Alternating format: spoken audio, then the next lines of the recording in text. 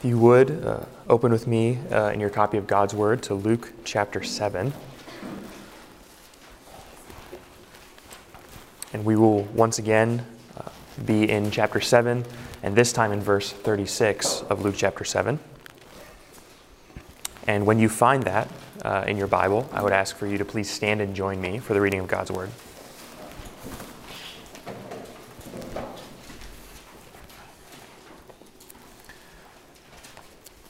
Luke chapter 7 and verse 36. One of the Pharisees asked him to eat with him, and he went into the Pharisee's house and reclined at a table. And behold, a woman of the city, who was a sinner, when she had learned that he was reclining in the Pharisee's house, brought an alabaster flask of ointment. And standing behind him at his feet, weeping, she began to wet his feet with her tears, and wiped them with the hair of her head, and kissed his feet, and anointed them with oil. Now when the Pharisee who had invited him saw this, he said to himself, "If this man were a prophet, he would have known who and what sort of woman this is who is touching him, for she is a sinner." And Jesus, answering, said to him, "Simon, I have something to say to you." And he answered, "Say it, teacher." A certain moneylender had 2 debtors, one who owed 500 denarii and the other 50. And when they could not pay, he graciously forgave the debt of them both. Now which of them will love him more? Simon answered, "The one, I suppose, for whom he canceled the larger debt." And when he said to him, "You have judged rightly." Then turning toward the woman, he said to Simon, "Do you see this woman? I entered your house, and you gave me no water for my feet. But she has wet my feet with her tears and wiped them with her hair. You gave me no kiss, but from the time I came in, she has not ceased to kiss my feet. You did not anoint my head with oil, but she has anointed my feet with ointment. Therefore, I tell you, her sins, which are many, have been forgiven, because she loved much. For he who has been forgiven little loves little." And he said to her, "Your sins have been forgiven." Then those who were at the table with him began to speak amongst themselves, saying, "Who is this who even forgives sins?" And he said to the woman, "Your faith has saved you. Go in peace." This is the word of the Lord. Thanks be to God. You guys can be seated.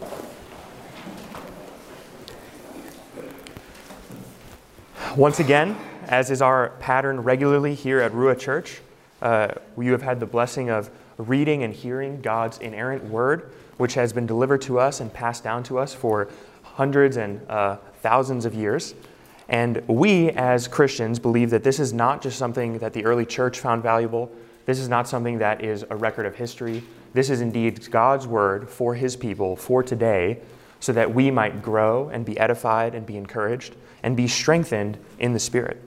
So as we take a look at these texts, once again, I want to remind you that this is not just Luke's accounting of history. This is not one man's opinion about who Jesus was. This is God's self-revelation about who he is, about who his Son is, and about what his Son came to do on earth when he was walking around in the first century realm of Judea. And so as we look at these verses, we have to come at it not from a position of this is Luke's opinion.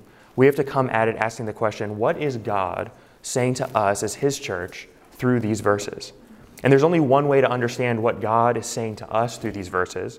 We have to understand what Luke was communicating to his first audience through these verses.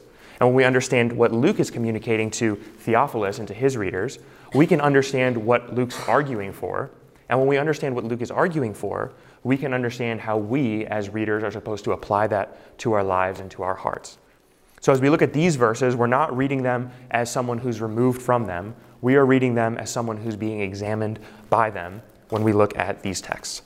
So look with me at these verses, and I want to put at the forefront of your mind this one central idea, that these verses reveal to us the magnitude of forgiveness.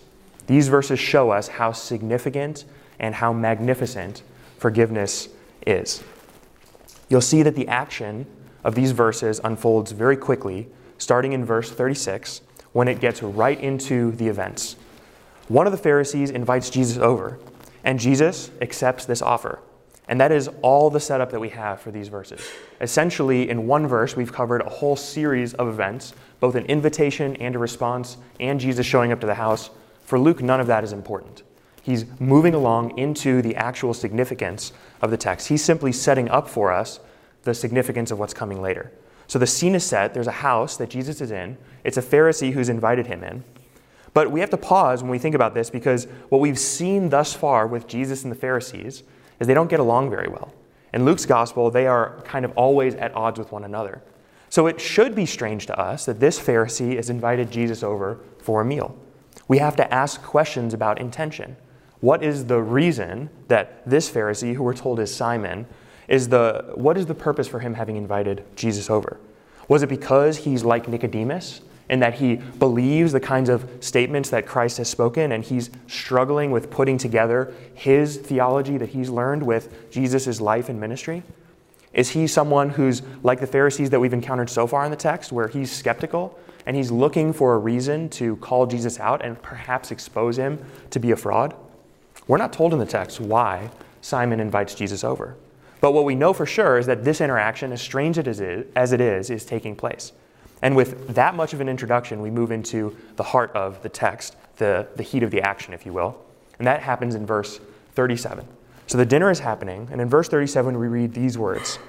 And behold, a woman of the city, who was a sinner, when she had learned that he, being Jesus, was reclining at the table in the Pharisee's house, brought an alabaster flask of ointment. And not only does she enter the house, not only does she bring with her this precious perfume, we read also that she stands behind him at his feet, weeping. She wets his feet, washes it with her hair, and then she kisses his feet, and then she anoints his feet with this precious ointment. Now, this is a striking series of events. If we were not to read any further, we would have a lot of difficulty understanding exactly what is going on with this woman as she first cleans and then kisses and then anoints Jesus' feet. These events are difficult to understand because of how scandalous this display of affection is. In first century Israel, the only one who would ever see a woman with her hair uncovered was her husband. A woman going to bed at night would let down her hair in the presence of her husband, and when she would get up in the morning again, she would once again cover it and then go back outside to do her daily work. This is not the kind of thing that is an expected demonstration of affection. So without any other context, this is very difficult for us to understand in the text. If it wasn't for Jesus' response to the woman, we would have a really hard time putting together how we should understand these events as they unfold. But it is because of these events that both Simon and us as the reader now has to decide, what are we to do with this woman anointing Jesus' feet? What are we to do with the fact that Jesus is allowing this to happen? And how are we to put this all together and understand these events? The striking demonstration from the woman makes us, the reader, and Theophilus, the reader, and Simon the Pharisee all ask the exact same question, which is, what's going on? And when Simon is asked that question, you'll notice his response in verse 39. Simon the Pharisee, who had invited Jesus over, sees this thing happening, and his conclusion that he draws from these events is that Jesus is certainly, whatever he is, not a prophet. He's certainly not a man of God. Notice his conclusion in verse 39. He says it in these terms: if this man were a prophet, he would have known who and what sort of woman is touching him, for she is a sinner. His conclusion is the conclusion that we, without further context, might even come to ourselves as a reader, which is that this woman, described to us earlier as a sinner, comes to Jesus, displays affection for him, anoints his feet, and then, without any further ado, Simon gives us his assessment of the situation. He tells us that whatever is going on, it's not a good thing. Whatever's going on, this interaction between a sinful woman and Jesus is not sanctified. It's not a helpful thing that is happening. And the assessment from Simon is this. If Jesus knew who she was, if he knew that she was a sinner, he wouldn't be letting her touch him. He wouldn't be letting her wash his feet. He wouldn't be letting her kiss his feet, and he wouldn't be letting her anoint his feet. His assessment of the situation, his observation is accurate. All of those things happened, but his conclusion is flawed, as you'll come to see. His conclusion is flawed for one reason, which is because he believes, as all the Pharisees do, in salvation by separation or salvation by segregation, which is that they believe the way to be saved by God, the way to reach holiness, the way to attain favor with Yahweh, is not by entering into the world and bringing Yahweh's law into the hearts of people. They believe the way to salvation is to separate themselves from the world, to be undefiled by the world, and they do so in order to be seen as separate from the world, so that when Yahweh comes, he will save his people and condemn the rest of the world. So this man, when considering is Jesus a prophet, concludes he's certainly not, because he doesn't practice this segregation salvation that we practice. So he certainly doesn't understand the law like we do. And if he did understand what kind of woman this was, his conclusion would have been the same as ours. And so Jesus, proving that he is a prophet, observes the thoughts in Simon's head. You'll notice in verse 39, Simon doesn't say this out loud. Simon says to himself, meaning internal dialogue, that this is his conclusion, that Jesus is not a prophet, or else he wouldn't have let this happen. And Jesus responds to Simon's internal heart ponderings with a statement. He says, Simon, I have something to say to you. And Simon, probably not knowing what's coming next, is now curious and says, well, then say it. He's interested and he's intrigued as to whatever is going to happen next in this event. And when Jesus both addresses Simon and tells this parable, we're left to conclude a couple of things about him, which is that not only is he a prophet, because he can understand Simon's thoughts, so he knows what's going on in his heart, but he's more than that, and he's more than what even Simon expected him to be, because he not only knows the woman's sins as much as Simon does, he not only knows her passed around reputation that people are aware of, he also knows things that Simon will never know about her. Simon only knows the sins about this woman that she's been caught in. Simon only knows the things that other people have accused her of, and perhaps other people have said that she is like this. Jesus knows that and all the sins she's never been caught doing. He knows the sins that Simon is aware of and everything else on the table, including the secret sins in her own heart. And Simon is not aware of any of that. And so Jesus knows her sin more greatly than Simon does, and nevertheless still allows her to touch his feet and to wash his feet and to kiss them and to anoint them.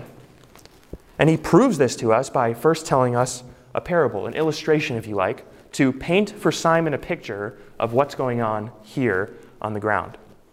He tells the parable starting in verse 41. There was a certain moneylender who had two debtors. One owes 500 denarii, and the other only 50. So as he sets the parable forth, he's giving a picture of a lender who has two people who owe him money. One person owes him essentially 10 times the amount of money that the other person owes him. And so then he says, well, if this is the case, let's think together about what would happen next if the moneylender would cancel the debts of these men. You'll notice in the text it says, when they could not pay, he graciously forgave the debts of both. And then his question to Simon is this: which of those two men do you think would love him more as a result? Which of those two debtors do you think has greater affection towards the lender who forgave their debt?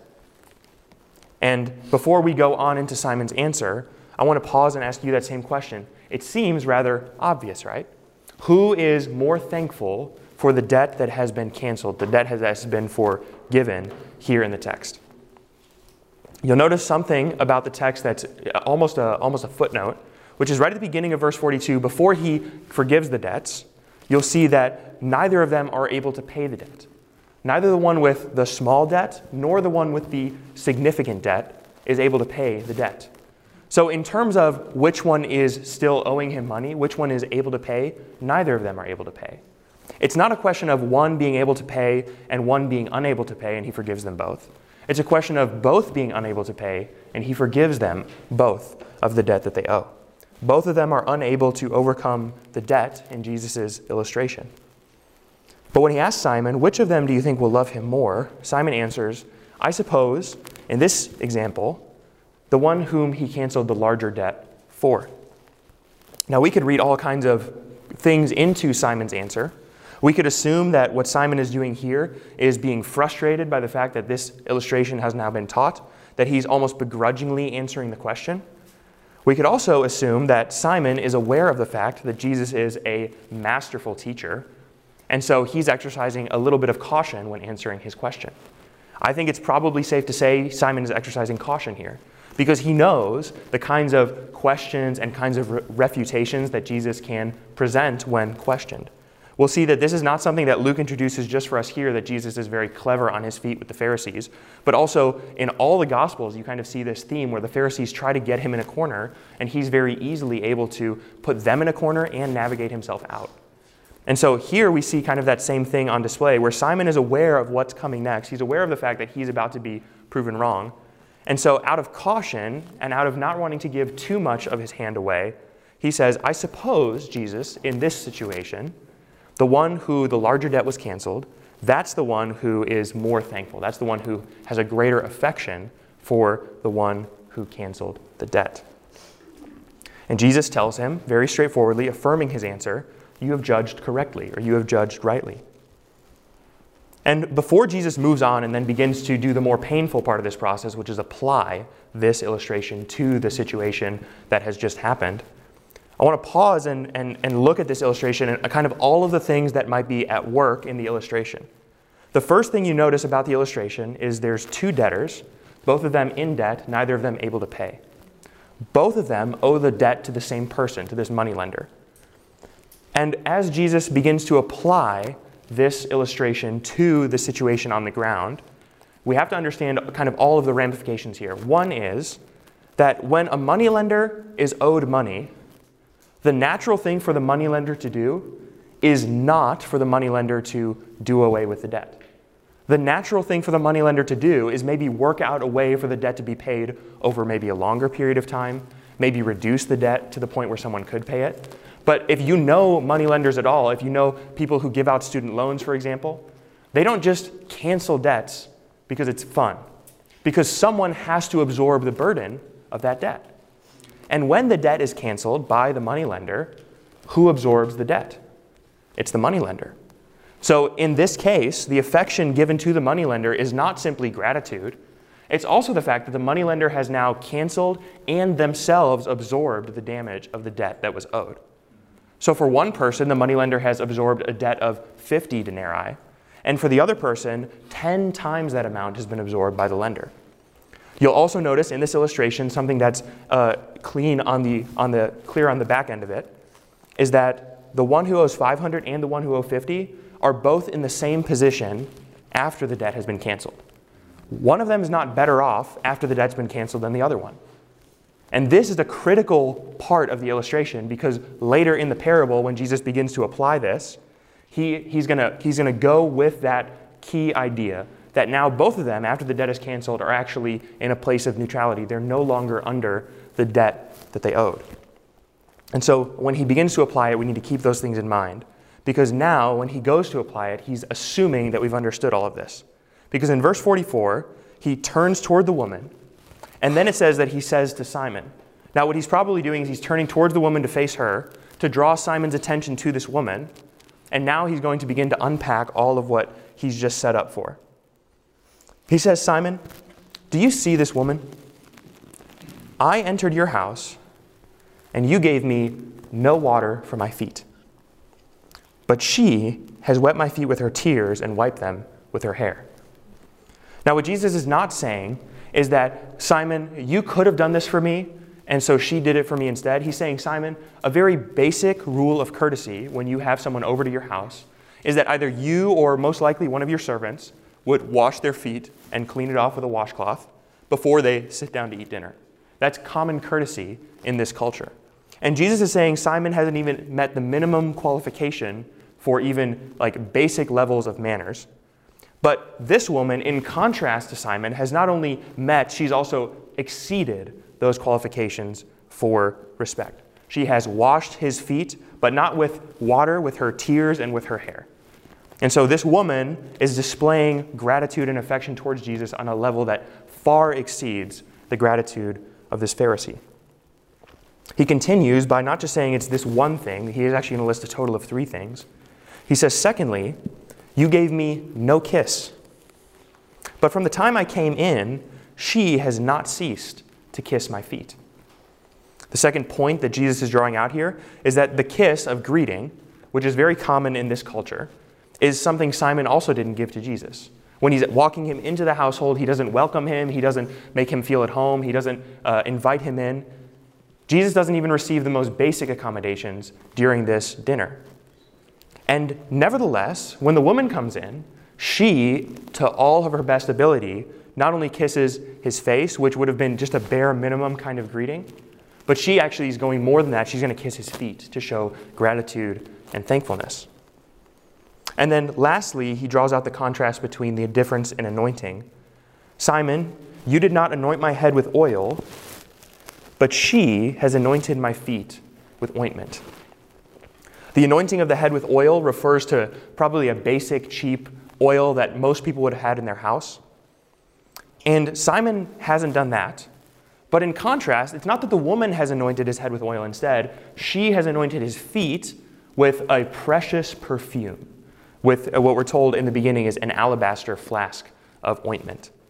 So this is a fragrant ointment. It's an expensive ointment. It's very highly valued. And unlike the oil that is applied to the head in almost like a basic cleansing of sorts, this is applied to his feet, and it's more precious than the basic oil that would widely be available. And so in all 3 counts where you compare Simon's display of welcoming to Jesus and where you display the woman's display of welcoming to Jesus, you see that the woman meets and exceeds the standards, and Simon doesn't even meet minimum qualifications when it comes to welcoming Christ. And so then, as he goes to unpack what all that implies, you'll notice that Simon at this point is not saying anything anymore. We're not hearing from Simon anymore. And this is just kind of sitting there. He said this to Simon, nothing else is being said, and now in verse 47, he continues his application of this with, therefore, I tell you, her sins, which are many, have been forgiven. Now Jesus, you'll notice, doesn't disagree with Simon's assessment of the woman. Remember at the beginning, Luke tells us she's a sinner, and Simon says if Jesus knew that she was a sinner, and Jesus is telling Simon, and remember, Simon hasn't told him, so Jesus is now revealing to Simon that he knew all along what kind of woman this was. Her sins, which are great and numerous and bountiful, nevertheless, those sins have been forgiven. The debt that she owed has been paid. She's at 0. She owes no more. And he's saying the evidence of this, the evidence that she has been forgiven, is that she loves much. The reason that she loves much is because her debt has been forgiven. There's a transition word in there. Some of your translations will say for or because or for this reason she loved much. Her debt has been canceled. Therefore, or for this reason, she loves much. You'll notice her debt is not canceled as a result of her display of love. She displays love as a result of the fact that her debt has been canceled. And then his secondary statement to Simon is this: but he who has been forgiven little loves little. Now you'll notice, if you're thinking about that, you might be asking the question, is Jesus saying here that Simon has been forgiven? Is he the debtor with 50 denarii and she's the debtor with 100? We might be tempted to say that that is the perfect illustration of what's being painted here. But you'll notice earlier when Jesus was listing the difference between her love for him and Simon's love for him, he makes it clear that Simon didn't meet minimum qualifications for showing love. So it's not that Simon loves little, it's that Simon doesn't love at all.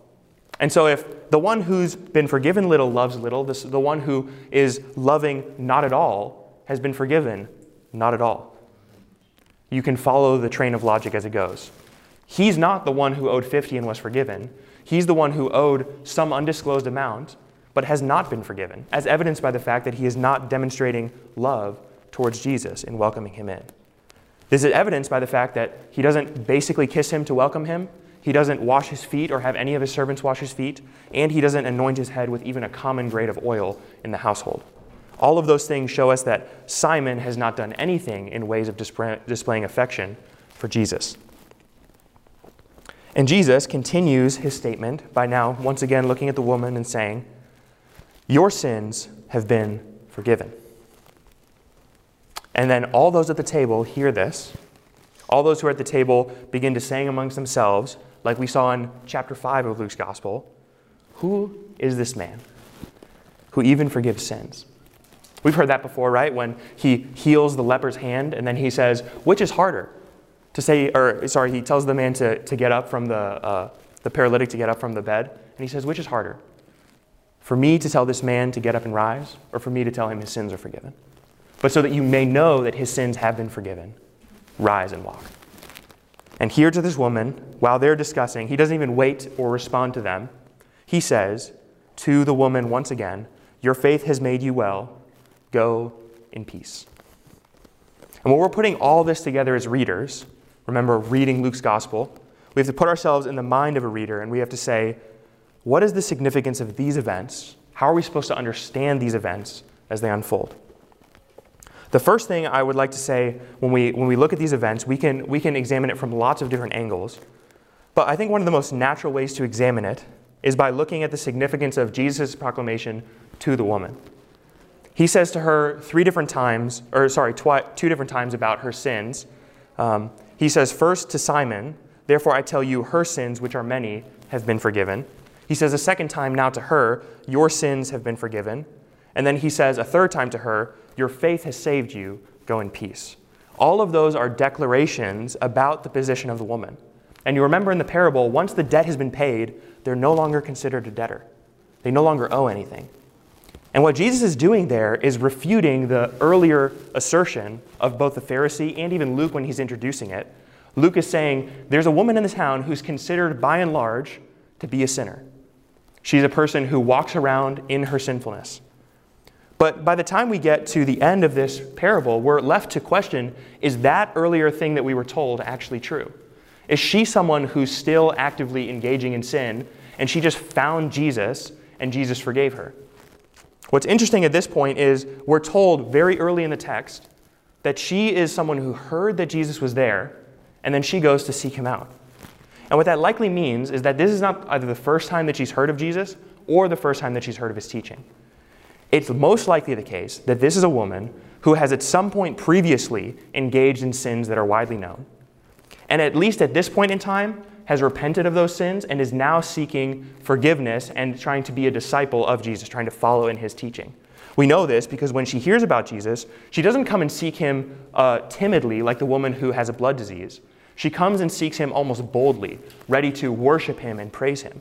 And those aren't behaviors of someone who's seeking forgiveness and feels unworthy of forgiveness.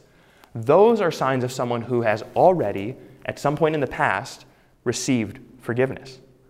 So when Jesus declares here at the end, "You have been saved by your faith, go and be in peace," we're not to conclude that at this point in time is the first time that she was forgiven, and that up until this point her sins were still outstanding. Because every behavior that she displays towards Jesus is behavior of worship, not of confession. She doesn't confess her sins. She doesn't do what Peter does and falls on his face and says, "I'm a sinner, Lord, get away from me." She doesn't do any of that. What she does instead is worship Jesus. And I think that's significant. Some of the translations pick up on this. If you have an NASB or an NIV, it might say something along the lines of, instead of "your sins are forgiven," which is what it says in the ESV, it'll say "your sins have been forgiven." It picks it up in the past tense, which is when that forgiveness occurred. But that forgiveness, which occurred in the past, has an ongoing or an abiding effect to her present condition. Her sins have been forgiven, and at this current moment, she's living in a state of forgiveness or restitution.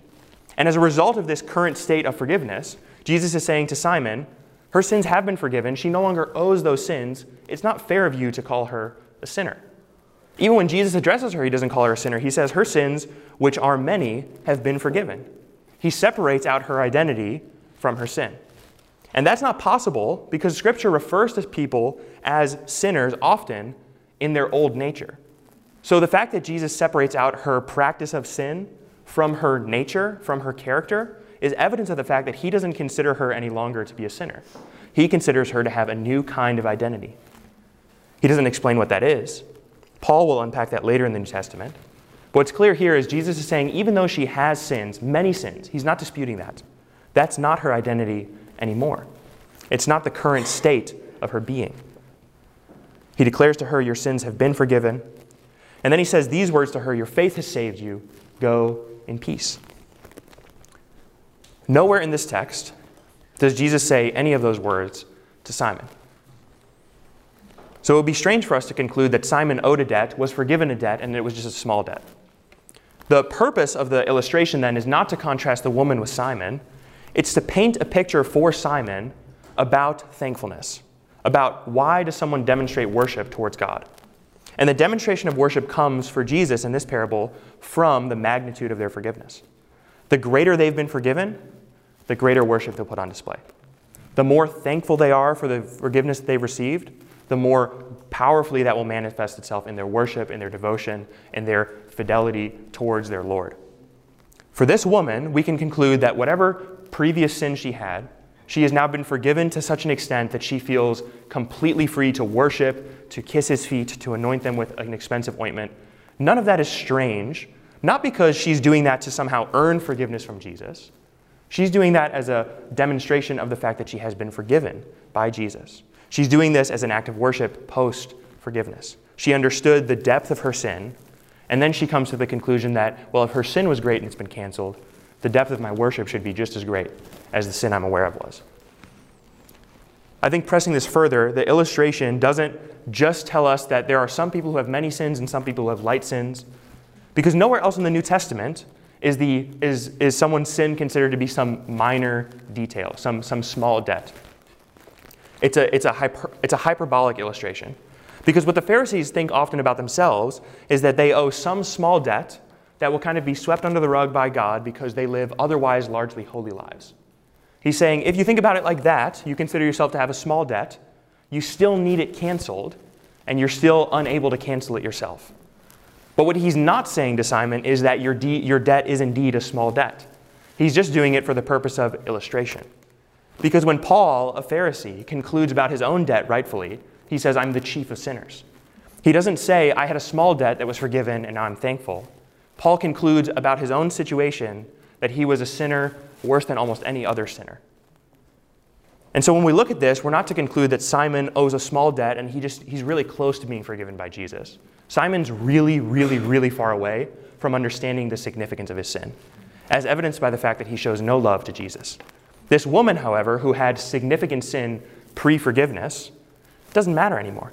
She's been forgiven, she's in a state of forgiveness, and as a result of her being in this state, she no longer owes a debt. It's not her identity anymore. She's been forgiven.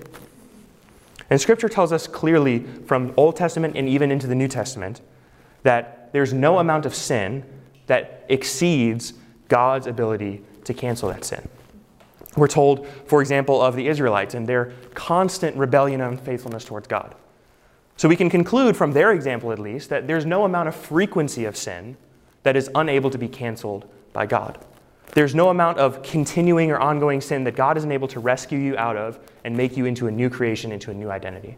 I think that's comforting as Christians because often we don't struggle with a great number of sins. We often struggle with one particular sin in an ongoing fashion.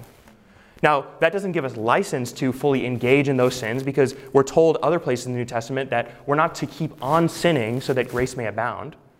So we're supposed to fight the sin. We're supposed to be conformed in the image of Christ. But nevertheless, we can't commit a sin so often that somehow Jesus is like, well, I can't cancel that debt. The conclusion is that he can cancel any debt. He's, after all, the moneylender. He can do whatever he wants with the debt. We're told from Isaiah that when God is considering the sins of the people of Israel, God gets together and he says, come, let us reason together. Though your sins are scarlet, I will make them white as snow. Though they are red like crimson, I will make them white as wool. It's unmerited forgiveness from God for his people. And if you think that that's surprising in Isaiah, you need to know the context through which Isaiah is talking. He's talking about the people post completely apostatizing and following after Baal and all manner of sexual immorality. And they didn't do that one time, one big, gigantic sin. They did that from the period of Moses all the way into the time of Isaiah, almost continuously. And nevertheless, God concludes that about them. We're actually told in Psalm 78, you can read it, and it summarizes these events wonderfully. It talks about God saving the people from slavery, then them questioning God in the wilderness. And then God saving the people in the wilderness and feeding them, and then God questioning the food that he provides. And then God saying, be faithful to me, and then they're not faithful to him. And then they complain or falsely profess faith towards God, and he sees right through it, and he knows that they're falsely professing. And then the transition really is in verse 38 of Psalm 78, where he says, yet, nevertheless, in his compassion, the Lord made atonement for their sins. And at that point in the psalm, your conclusion isn't, wow, that is the most natural thing for God to do. Your conclusion at that point in the psalm is that this is the most unnatural turn of events that has occurred thus far. God is just to punish Israel, and nevertheless, he chooses to have compassion and to show forgiveness. And when we get here in the story with the moneylender, it's the same thing.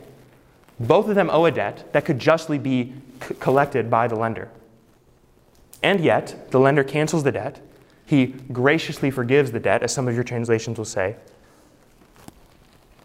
And then he leaves them both in a state of forgiveness. And he, being the lender, absorbs the debt himself. Now, how does God absorb the debt of sinners? How does God establish that peace with himself? He does so by himself making the payment. We're told that by the end of Luke's gospel, Jesus goes to a cross to die an unjust death after having lived a perfect life, and then he resurrects out of the grave, and he teaches all of his disciples that this all happened as it was predicted in the Old Testament, as the very means by which someone would attain salvation. Jesus comes down, dies in your and my place, and then resurrects to the right hand of the Father. And in doing that, he absorbs the debt, not in some theological way, not sweeping it under the rug. He deals with it by paying for it. And when he pays for the debt, we, like this woman, can be assured that our debt has been canceled, that it's been forgiven, because he pays for every nickel, dime, and penny that we owed. He doesn't pay the debt by ignoring it. He doesn't pay the debt by forgetting about it. He pays the debt by himself dealing with it. And that's what gives this woman the assurance of peace, or the proclamation of peace. In the Old Covenant, in Leviticus, you can read about the peace offering and its function. And in order for peace to be established in Leviticus, something has to die. Nothing can attain peace apart from the shedding of blood. The author of Hebrews tells us there is no forgiveness without the shedding of blood. And the whole point of this Old Covenant sacrifice for the peace offering is so that you might be assured of the abiding peace that Yahweh has on his people Israel.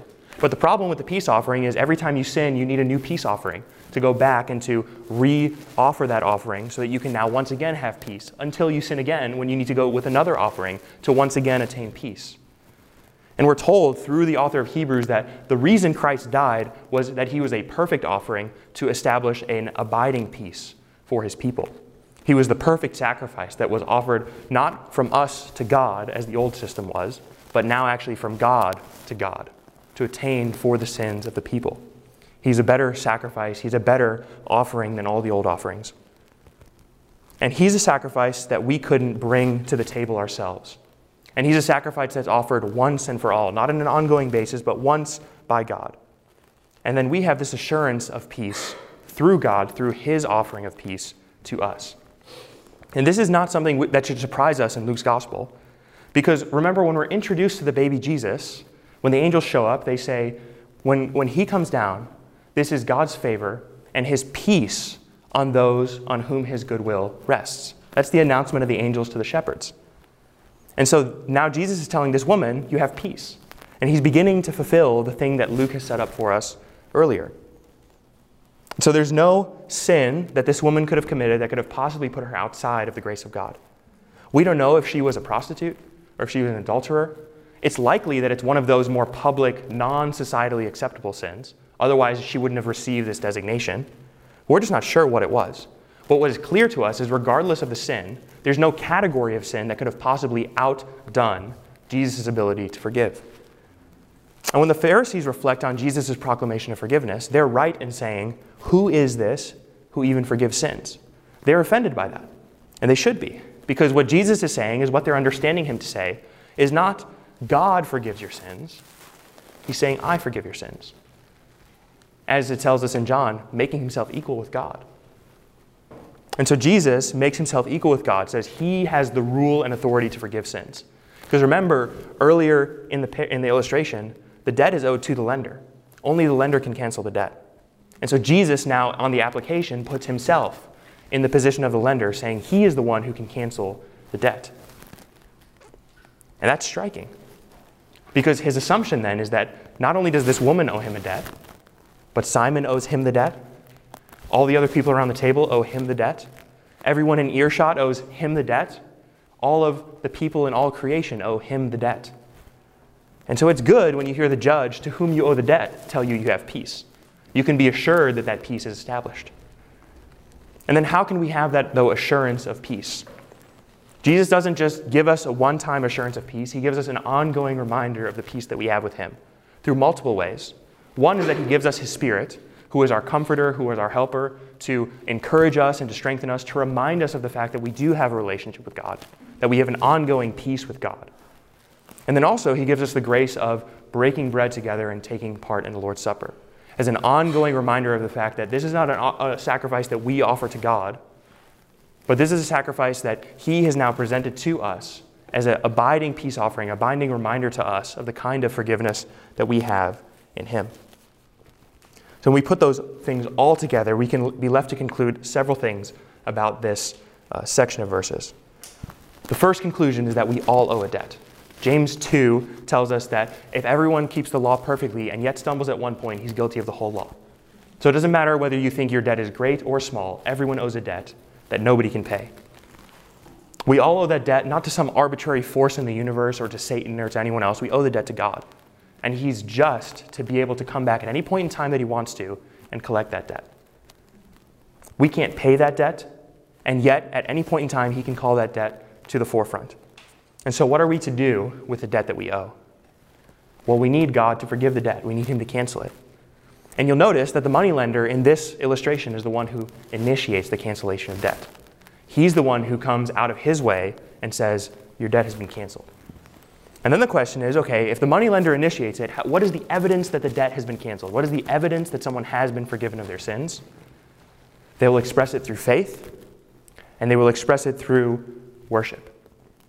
If they express their cancellation of debt through love, through faith, through worship, then we can be sure that this is evidence of the fact they have been previously forgiven. As it says here in the text that the reason she loves so much, the reason she worships so much, is because she has been forgiven in the past. And then the other thing that we can conclude is, like this woman, worship is a necessary outflowing of the cancellation of debt. Worship can look like a lot of things. It can be quiet devotion in prayer to the Lord, contemplating his truth, meditating on it, reflecting on it, reading and memorizing his scripture, saturating it into our hearts. It's an act of worship to the Lord because it tells us, or tells him that we value his word. We value his teaching. It's worshipful to him. We can also worship through personal devotion and in living our lives in such a way that reflects conformity to the image of Christ, being brought into a like image with him. That's the ultimate hope that we all have, is that we will be made like him when we see him. But I think the most potent way that we can worship is the way that we have guaranteed to do both in this life and in the life to come, which is through singing. You know, in heaven, when we all get there, what's going to happen is preaching was not going to be a thing anymore. You're not going to need to study your Bible. You're not going to need to pray. You're going to be there in the presence of God, having good knowledge. Prophecy will cease when we see him again. We won't need to have the regular revelation and proclamation of God's word. But what we do know for sure happens in heaven is lots of singing. So singing is a kind of worship that we can engage in now, that we can engage in even into all of the ages of eternity. So we might as well get a head start. We're going to be doing it for a long time. So And then the other thing I think that's a very natural outflowing of this illustration that we're drawn here, this text that we have in front of us, is that the desire of everyone's heart, the desire of this woman's heart, is this confirmation of peace. Not the achievement of peace. She has achieved peace in the past. But for her, the achievement of forgiveness does not give her necessarily an assurance of peace. It's actually through approaching Jesus and worshiping Jesus that she gets the assurance of peace. That doesn't mean that peace wasn't present for her previously. But what it means is for her heart to be satisfied, to be filled, and to have assurance of peace, is worship is almost the thing that needs to bring peace to its completion. It's a difficult thing for us to understand, but we're told all the time in Scripture that sometimes we can be down as Christians. And when we go to the Lord in prayer, when we sing worship, somehow that can enliven our hearts together to have peace and fullness of joy and satisfaction in the sacrifice that we have through Christ. But we can also say pretty safely with Jesus here that when peace is offered, those who refuse to accept the peace are under a very bitter kind of judgment. Hebrews 2:3 says, how will we then escape if we neglect such a great salvation? If we neglect the salvation that has been offered by the lender, how will we escape? How will we escape if we ignore the means of salvation that God has provided? We won't. So we should not and we cannot ignore this offering. When Isaiah talks about this later in his prophecy, he says that you must seek the Lord while he may be found.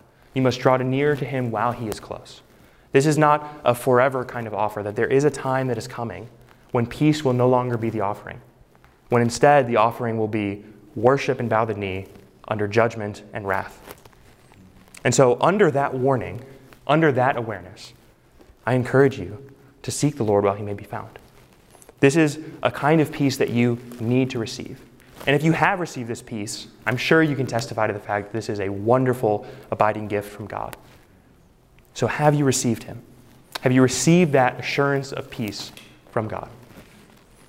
And if not, will you receive him? What's good about the fact that you are still alive and conscious and hearing my voice is the fact that time still allows for that to be received. Time and God's grace has persisted and patiently waited even but one more moment for another sinner to come under the repentance and the assurance of forgiveness that this woman has achieved. And just like Simon is given the illustration of this woman with the possible hopes that he will respond in a favorable light, so you and I, as readers of Luke's gospel, are given the same proposition. This woman, how wonderfully she has been forgiven, how wonderful her worship is. Don't be like Simon, who takes this all as a theological question and not like a real abiding offer. So we are considered to consider the offer of Jesus and not to take it lightly because of the severe consequences if we don't. And also the immense joy that we can partake in with God, the immense peace that we can have with him when we receive his forgiveness. There's nothing like it in all the world. Let's pray. Our good and gracious Heavenly Father, thank you for your peace that you offer us. Lord, we would be so slow to bring worship to you if you do not regularly encourage us to do so. We thank you for your word that prompts in our hearts worship. We thank you for the grace in everyday life that prompts our hearts to sing your praise. We thank you for the common grace of your Spirit to bless us and to keep us and to cause health within us. All of those blessings should cause us to worship you who gives them to us. But Lord, the greatest blessing, the most powerful blessing that we have ever received as believers is peace with you. And so Lord, let us not move past that blessing or skip over it or somehow consider it worth nothing. But Lord, let us saturate in that blessing.